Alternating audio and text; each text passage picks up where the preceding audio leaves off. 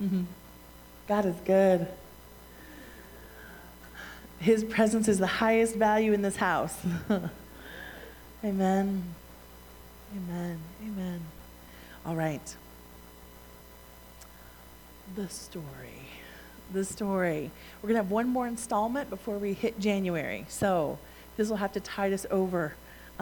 So if you're visiting with us, we are wanting to walk all the way from Genesis to Revelation together. But we're not going to do it all together. So maybe once a month we'll hit it. So it'll be years. Will be years. We've had like 4 installments, and we're still like in the first 3 chapters of Genesis. So it's going to take us a while.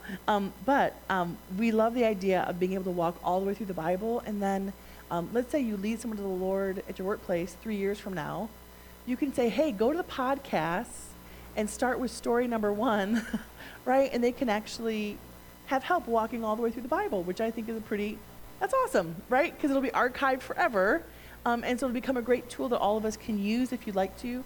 I think there's a lot of people who would love to have help walking through the Bible, right, all the way through. So we are in Genesis 1, so we're not getting very far. We're in Genesis 1 today. We talked a few weeks ago about Sabbath. How many of you are here for Sabbath? God made Sabbath for man. He taught us how to rest. He doesn't need to rest.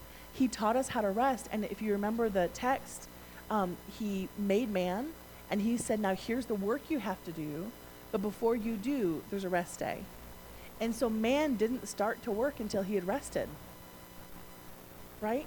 So God was teaching us something that's very opposite to how we operate as a culture. He was saying you work from rest, not rest from work. You work from rest instead of resting for work. What we do in our culture is we work until we drop over. We don't actually vacation, we recuperate until we come back to it. And so we don't have stillness in our lives. There's no stillness to actually think. There's no stillness to actually hear God speak. How many of you know he is speaking all the time?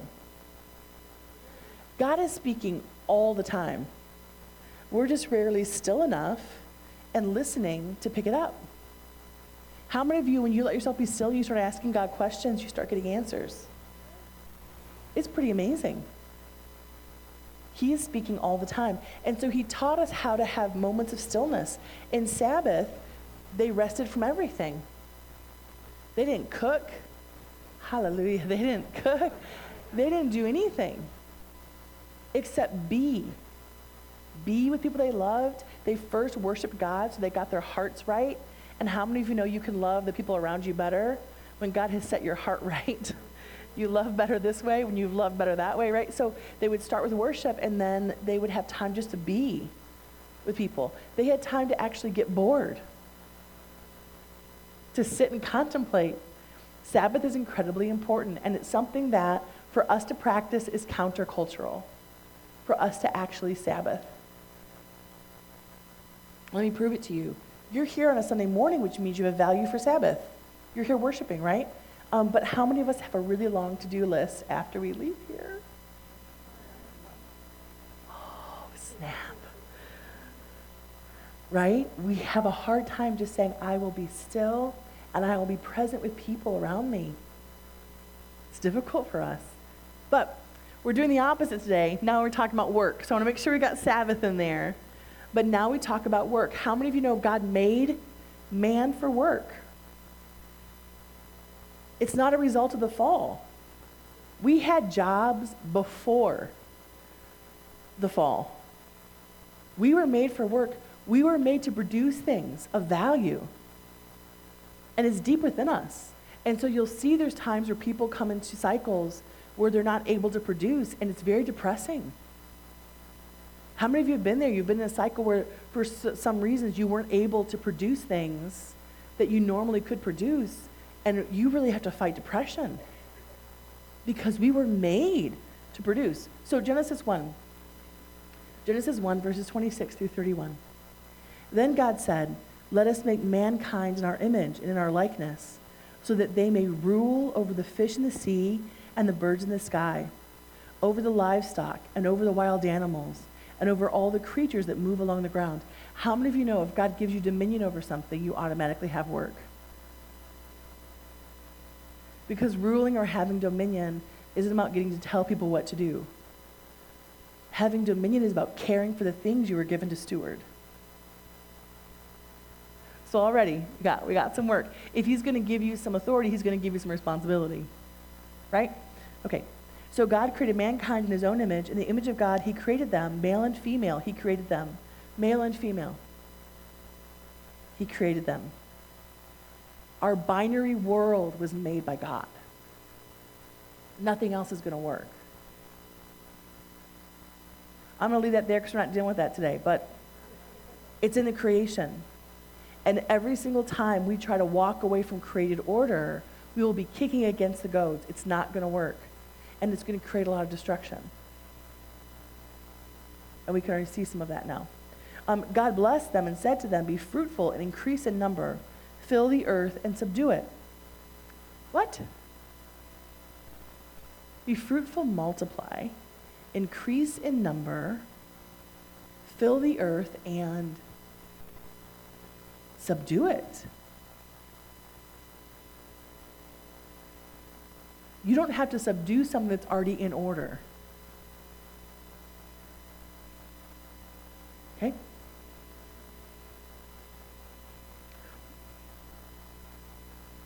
I give you every seed-bearing plant on the face of the whole earth, and every tree that has fruit with seed in it. They will be yours for food.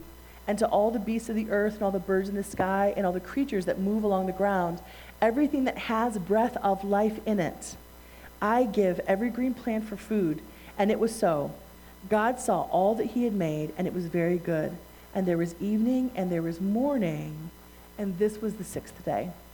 Now, if we look at chapter 2, we know what the boundaries of the Garden of Eden were. So God planted the Garden of Eden. It was all good. He puts man and woman in the Garden of Eden. But we know the boundaries. We know on one side there was the Pishon River. The other side was the Gihon River. The other side was the Tigris and the Euphrates. We're given the boundaries in chapter 2. The Garden of Eden wasn't over the whole world. It had boundaries. And at some point, once they'd gotten the trick of managing the animals and things they were given, what were they going to do? They were going to take the children at that time that they had, right after they'd managed all this stuff, and they were going to go and subdue the rest of it.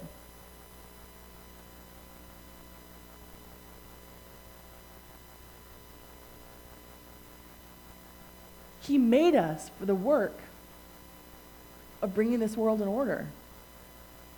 Here's the problem. We decided at some point in the garden, before we had multiplied and filled the earth and subdued anything, we decided we don't need God. We'll be God. We'll decide what's right and wrong. And we broke relationship with God through sin, which also broke relationship with each other. The first thing they do after sin is begin to argue. And God tells them, listen, now the world's under a curse. You had dominion. You relinquished dominion, and now the world is under a curse. And in that curse, what happens? He says the woman's desire is going to be to rule over her husband. His desire is going to be to, come on, there's friction now where there had been unity. The earth is broken in the fall. Now sickness and death enter the world according to Romans, right? That's the moment it happened. Sickness and death enter the world. And God also says the work's going to be hard now. Just bringing the earth, the ground into order is going to be hard.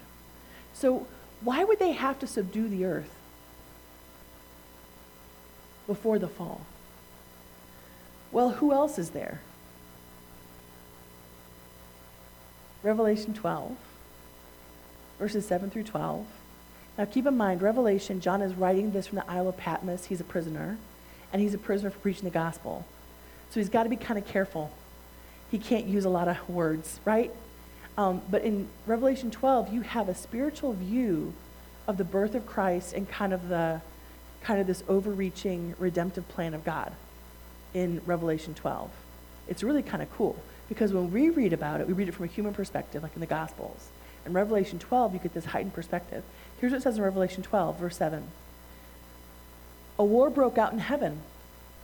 Michael and his angels fought with the dragon, and the dragon and his angels fought, but they did not prevail, nor was place found for them in heaven any longer.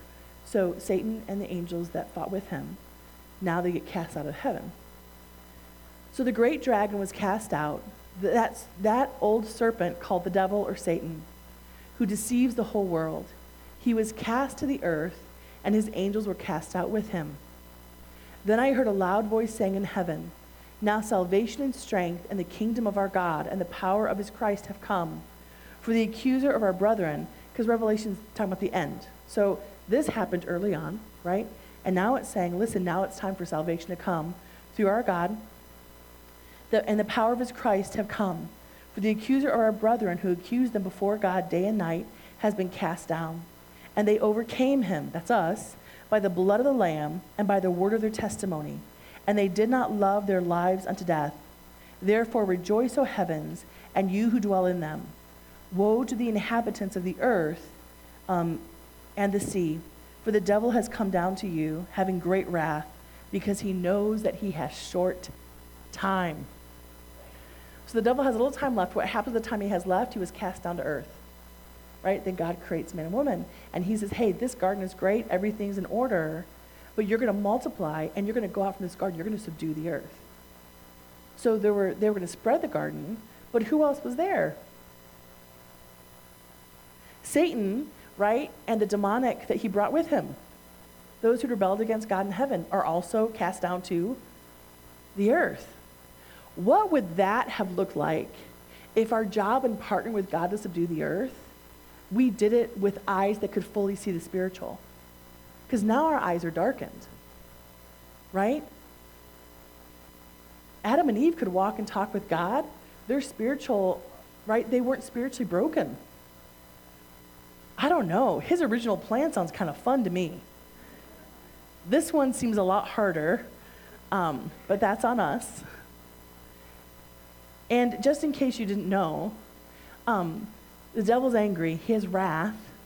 He knows his time is short. He's already tried to come against God. That's not going to work. So who is his wrath pointed toward? Yeah. So let me just say, we don't need Satan to sin. We can totally sin on our own. He's not around every rock and corner. There isn't demonic behind every single thing. But there is demonic activity in the world.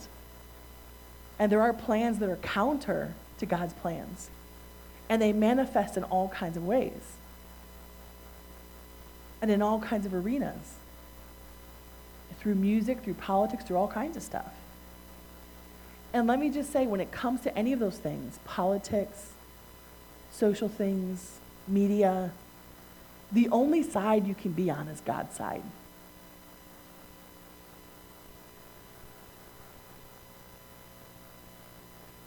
There is no political party ordained by God. There are people who are willing to do his bidding. And sometimes those people aren't even good people. How many that God can work through people that aren't awesome? So what are you looking for as you're wise in this world? Well, you're saying, what are God's objectives? Who's carrying those things out? Because sometimes the people carrying them out aren't even awesome people, but they're doing his will. And so you got to be wise. We have been believing and talking about for years, I believe we're due for another outpouring. If you look at Great Awakenings in America, we're overdue, which means we're done with them and we're going this way, or we're going to have another Great Awakening. And let me just tell you, how many of you in the news the past few weeks or months, you've been feeling like, I think maybe it's happening? You can hear the drops before the full rain comes? Jesus is king. Jesus is king. You never know who he's going to work through. You never know who he's going to save.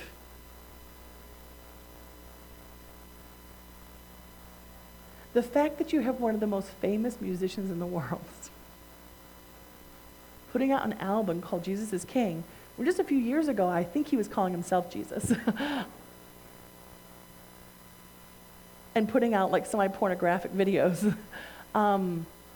You never know. No one's too far gone.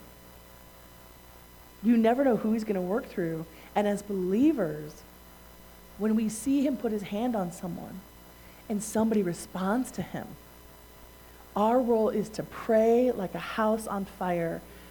The more influence they have, I'm telling you, the more that hell is unleashed on them. Come on. And when people first get saved, they're not perfect. You're still not perfect. I'm not right. God's at work. But where he's at work, we need to be cheering on that work. I don't know. I saw a video last week, and there was like Kim Kardashian and Sia. She's an amazing singer. Her voice is amazing. Sia, she wears the wig. That one. Sia, Kenny G, and there were like 5 or 6 other really famous people. And they were worshiping to a worship song about Jesus. I don't even know if they're all saved yet. But how many of you know you don't have to be saved? When you feel the presence of God, you want to respond somehow. So I'm not going to sit and be like, is Sia really a Christian? I don't care. She's responding to the presence of God, so I'm going to pray for her. I'm going to pray for what God's doing there. Come on. Come on. God moves through weird people sometimes. God takes the most unlikely sometimes and begins to reveal his glory. We want to get behind that.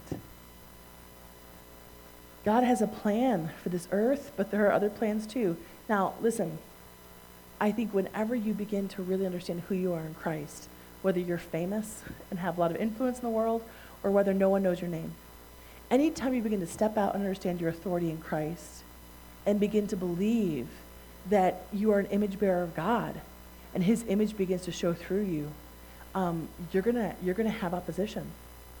That's just how it is. If you keep reading in Revelation 12, if you weren't sure, the enemy hates you. He's called the accuser of the brethren for a reason. Verse 13. Now when the dragon saw that he had been cast to the earth, he persecuted the woman. So you've got the woman could either be Mary or it could be Israel. But it's what Jesus comes from, right? So you have, it's me. He persecuted the woman who gave birth to the male child. Remember the male child? Who is this? John's got to be careful because he's in prison. They're going to read this document. He wants to get out. Who's the male child? Go back to Genesis 3. Remember the curse we did together a few weeks ago? What did God say? He gives him hope in the garden. What does he say? He says to the woman, listen, the serpent, Satan, a child's going to come from you, right? One will come from you, and Satan will bruise his heel, but this child will crush his head. And of course, through Mary, right? Mary's the one who gives birth. Through this lineage comes Jesus.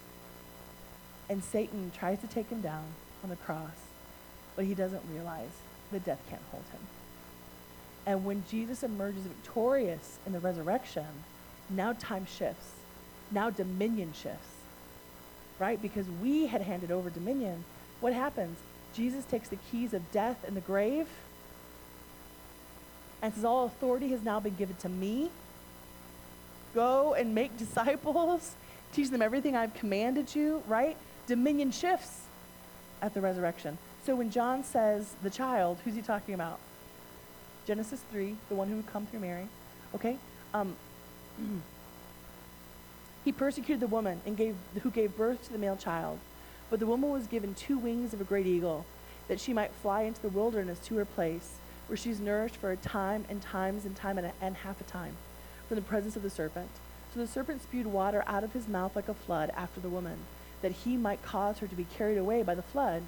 But the earth helped the woman, and the earth opened its mouth and swallowed up the flood, which the dragon had spewed out of his mouth. And the dragon was enraged with the woman. So what happens at Christ's birth?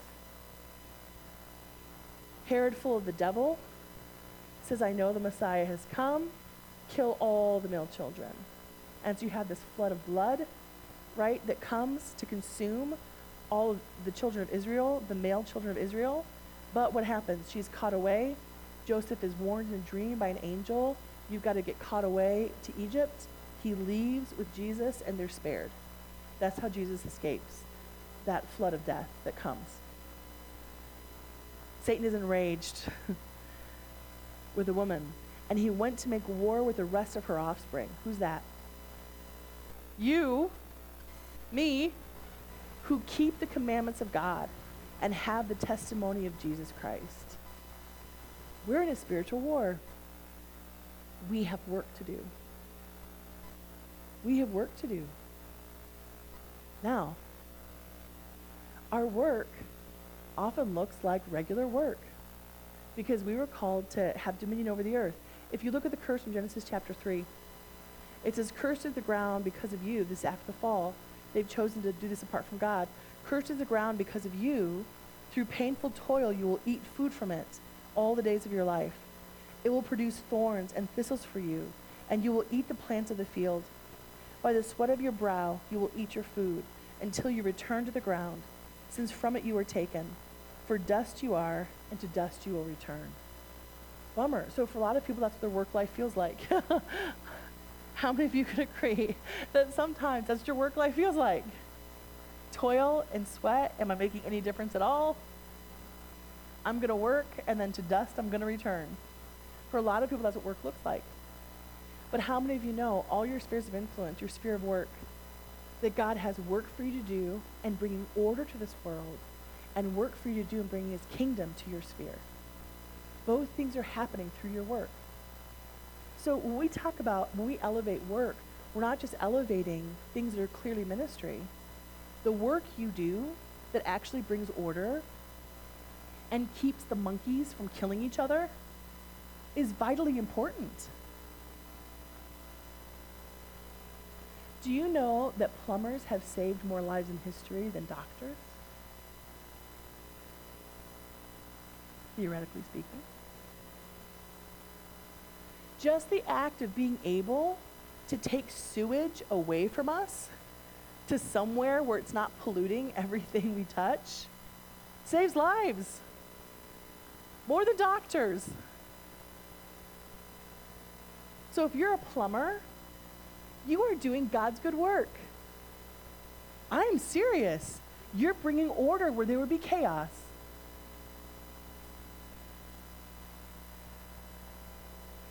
When Devin and Anna make sushi, right? People are hungry. They need protein. More people have died of starvation and exposure than anything else in the world. People come in there hungry. They get some protein. We don't think much of it because you can get food a lot of places. That's because a lot of people are doing the good work of bringing order to chaos.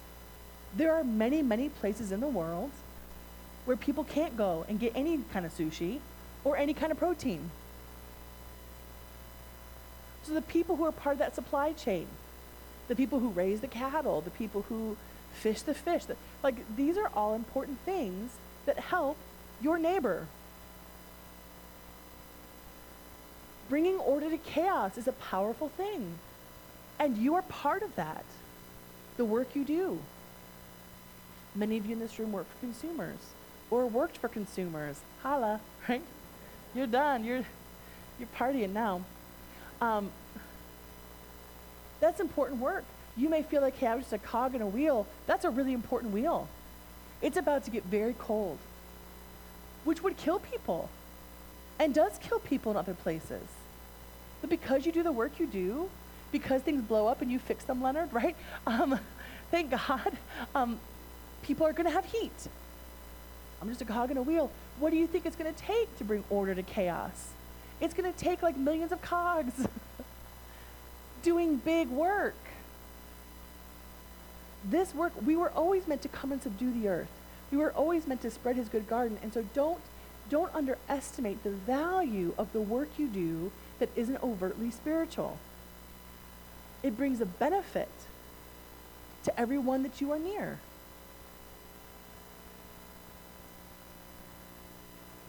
And now invite God into that place so that both of your work can be accomplished. Bringing order to the physical world, bringing order to the spiritual world.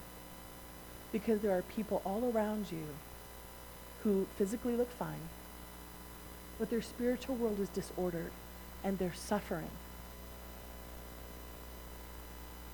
Many of them living apart from God's presence, and they have no idea what they're so hungry for.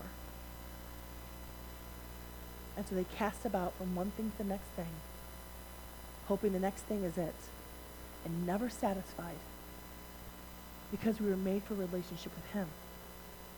And so out of your work and bringing order, subduing the earth, we also subdue the spiritual world, because we go into our spheres of influence and we heal the sick, and we raise the dead, and we deliver the oppressed.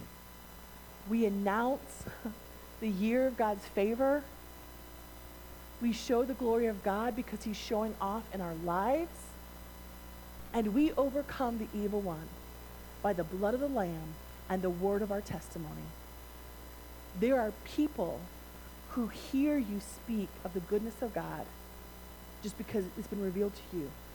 You're not taking them through systematic theology. You're just saying, here's what Jesus did for me. And that testimony is overcoming the evil one who's spewing outrage. Because nothing compares to the blood of Jesus. Nothing is stronger than that.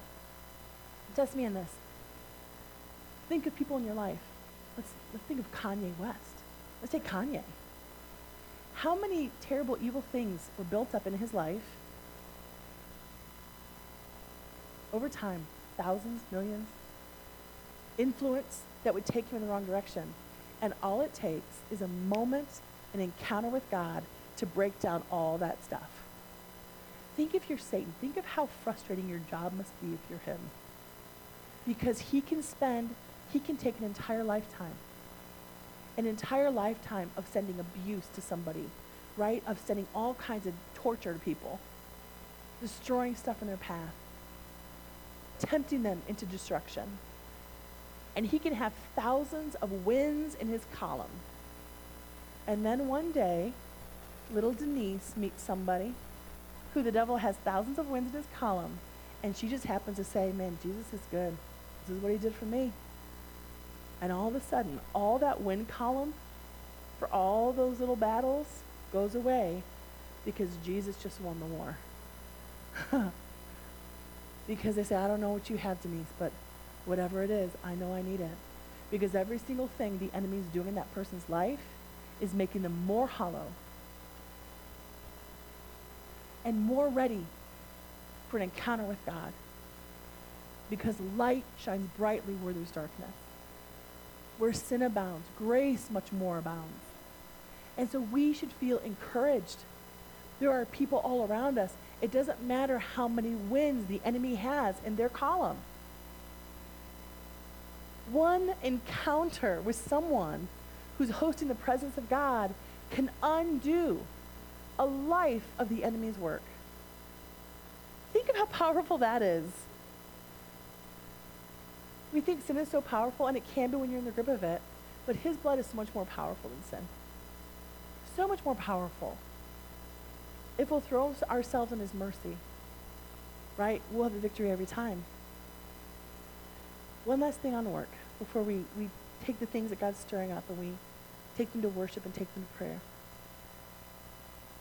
Part of the curse about work, because we're made for work, is work can really become corrupted for us. One, we can forget that our spheres of influence are really spiritual spheres of influence first.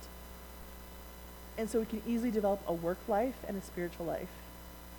How many know what I'm talking about? When they should be one. 3 of you are like, I get that. Come on. You can develop like the world, what the world sees persona, and then my church persona. People do it all the time. When these things should be one. For a lot of people, work becomes their identity. That's corruption. You weren't made for work, right? You're overwork. Work can become a bore, right? Most men live lives of quiet desperation, right? At some point, the idea of what am I doing?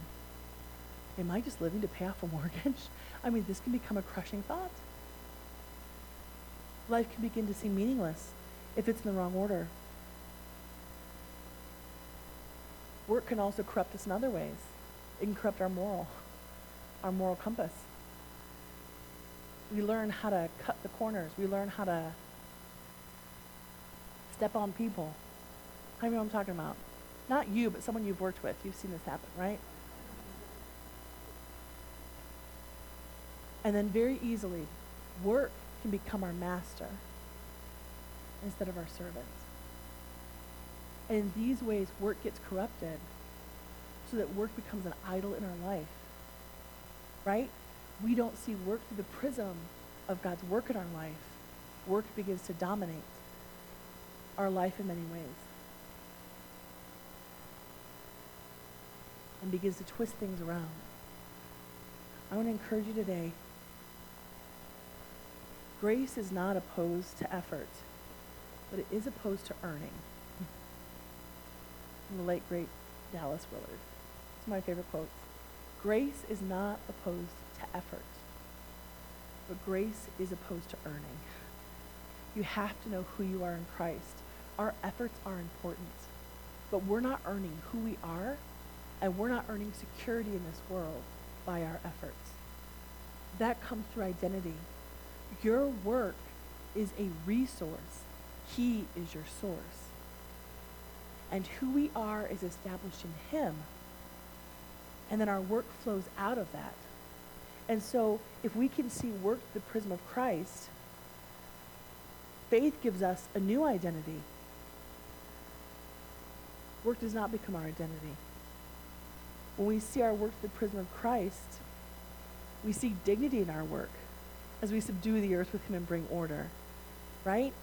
So even if you could have thought of yourself as a cog in a wheel, you begin to realize this is part of His call, to subdue the earth, and you can see the dignity of the work that you do. If you can see your work through the prism of Christ, He will give you a moral compass, and you will not be corrupted by your work. If you can see your work through the prism of Christ, He will give you a new worldview. And so work is always your servant and never your master. And you are free to seek first His kingdom and His righteousness, and know that all these things will be added to you.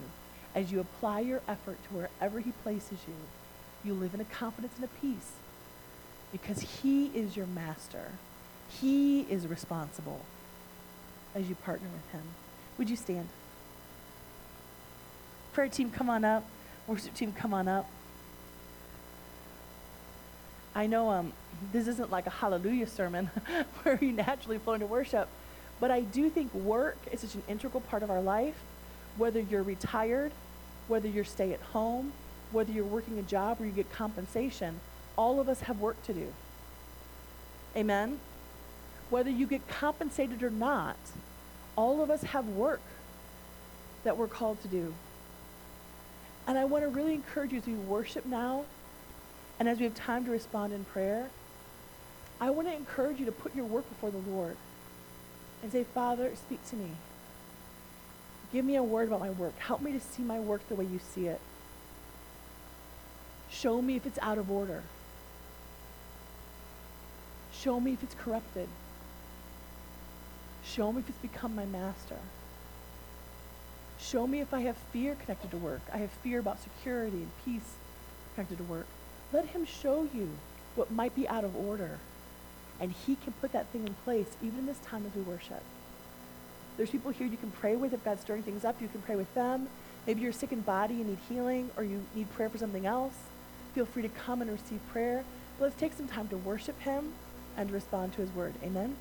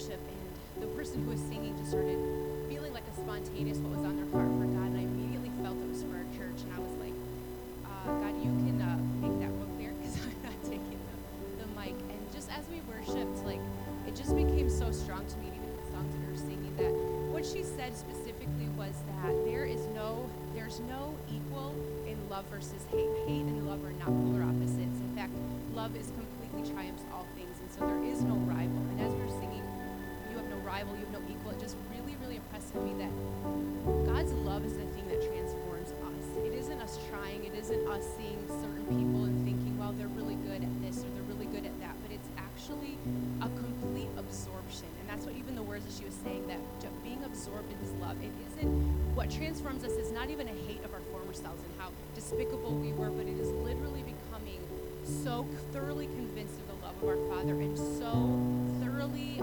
realizing who we are in him, and that he's our identity. It isn't the things that we do, it isn't how we perform, but it is truly a love for him. And I felt that so strongly, that we all, every single person, no matter what you know about yourself, because you know the things, the yucky of you, is that God absolutely just through and through, he loves you. And it's his love in you, and it's that total absorption into his love that will bring any sort of transformation into your life. And so I just wanted to share that, because I really, really feel that's a word for every person in this house today.